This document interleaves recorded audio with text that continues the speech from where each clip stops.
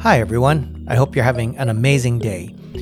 Again, if you've been watching the news, recently the U.S. has announced that they were pulling out of Afghanistan, and pretty much every day the White House or the Pentagon is giving a briefing to the press. And, one of the great things about the U.S. is a part of the press, the media, a part of their job is to help to hold the government accountable for their actions. They're the ones that get FaceTime with key government officials, and they get to ask them all those questions to hold them accountable. And I noticed something as I was watching all of these news briefings. Some people are asking accountability type questions, but on the political side, let's say the folks from a particularly right-leaning network get up there, they're not necessarily asking accountability questions. They're asking more, it's really judgment questions. They start off by saying things like, why didn't you do it, blah, blah, blah, the way I think it should be done? And, interestingly enough, the U.S. press secretary said, guys, it's real easy to armchair quarterback us after the fact, after you've seen the events, after you've got all this hindsight to come in and pretty much lay down judgment. And so if you're a leader, if you're a manager, and you're looking to hold somebody accountable, that's really not the best way to do it. You send them off to go do a project and it didn't work. Don't come back and say, hey, why didn't you do it the way I would do it? Why didn't you do it this way? Or why didn't you do it that way? It's a very accusatory kind of judgment kind of way. And it doesn't bring out the best in your people. But that said, there are dozens and dozens of great questions you can ask somebody to basically hold them accountable. And we'll go through those, right?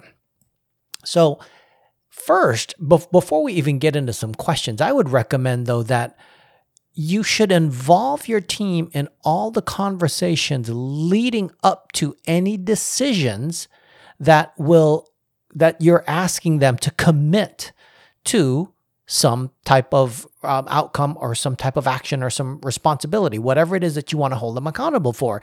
Include them in that conversation up front. And here's the thing, even if they dissent along the way, if you give them an opportunity to plead their case and share the rationale, even if you decide against them later, and share the rationale why you went against them, they're much more likely to commit to the decision and be allowed to be held accountable if they had their voices heard up to the point of the decision being made, right? I promise you, if you don't even give them a chance, they'll tell you they're committed because they work for you, but they're not committed, right? And then thusly, you can't even begin to hope to hold them accountable later. So include them in the conversation early on up front. Now, once they are in motion and the decision's been made and they're carrying it out, the other key point is make sure that you start having accountability questions very early in the process and very consistently. So if this is a 9-month project, I would be talking to them weekly, right? And do it every single week. And that will help. Don't wait 6 to 8 months down the road before you pop in and go, hey guys, how you doing? And they're going to tell you, well, we're off track. Too late, right? So include them in conversations up front and start by having conversations early and consistently. All right. So now so once a decision's made, even before things go off track, which we're going to get to, I think that's the part you guys all want to get to, but there's so many more things you can do before you go off track, right? So during the planning stages, there's some questions you can ask them that starts to make them, it helps them to figure it out better, but it also just starts laying the seeds of that accountability, right? So there's questions, start at the top, big in the planning stages, big questions like, do you even understand the implication to this business goal and what your key performance indicators are that you're even meeting the goal, right? For this thing that you've got them off working on. Do they have plans or what? Ask them, what are your plans to identify your information needs and how you gather information, right? Another great question is, how do they become aware of their working environment and understanding the relationships with others that may or may not help or hurt them, right? It's called organizational savvy, situational awareness. How do they plan to analyze the causes of the problems? Everything you set them out to do is a problem, and so they've got to go solve the problem. But how are they going to go about doing their analysis of the problem? Once they've done all of that and they're in the brainstorming phase, they're still planning, right? They're in the brainstorming phase. There's all of these options and solutions, but the question you want to ask them is this, because people tend to just lock on to the very first solution that comes to mind. A great accountability question is, how do you intend to create an environment where you can see new possibilities, obtain new insights, and think more creatively? All right. Now, when they've done all of that and they're down to finalizing their plans and making choices, there's some other questions you can start pivoting to, which are things like, what actions do you think you'd have to do to provide the best results? And most importantly, probably the most important question you can ever ask when someone presents you a plan is the simplest question that nobody can answer, which is, why do you think these are the right plans and actions to achieve the goal? And they have to show you cause and effect. That is probably the most difficult question to answer. But in terms of holding them accountable before they venture off and go do this, ask that question. It's a great question. When do they want to do this? Everything on this planet involves some time element. And finally, just a last sanity check is, how could this be done differently? Just circles back to, are they thinking about other possibilities and things like that? All right, so good. You've gotten this far. And now they're off running and things aren't going well, right? So again, you'll find that out if you have your conversations early and consistently.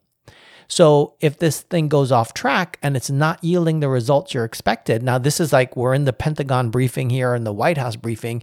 Here are some better questions that I think should be asked to hold the government accountable and get the answers to the American people, which is, where in this whole endeavor, from planning, timing decisions, everything about this, where do you think this went off track? And this answer could go all the way back to, we picked the wrong date, or whatever, right? Well, where do you think this went off track? Do they understand the reasons for missing the deadline or whatever? But it doesn't matter what it is. You want to get to, do they understand the reasons? You can ask them to think about, what part of this do they already know how to do? And conversely, a great accountability question is, what part of this do you not know how to do? Who might you be able to talk to in order to learn more? What resources could you get to support this goal? I've actually heard that one in the Pentagon press briefing. What is the first step you could take from this point forward? What have you learned already? What could you take away from the experience to this point that could help you now? What could be a learning opportunity? What are you willing to try now? What might you be missing if you don't try?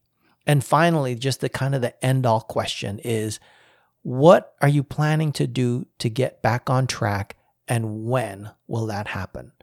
So again, if you want to hold somebody accountable, it's not about after the fact coming back and basically doing a I told you so and say, or a second guess on an armchair quarterback and say, hey, why didn't you do it this way? Blah, blah, blah, blah, blah. Right? That doesn't help. But because you're probably not the smartest person in the room, you have no idea whether your actual approach would actually be more successful or not. So in summary, start by including them in conversations early and upfront to get them to commit to this thing, right?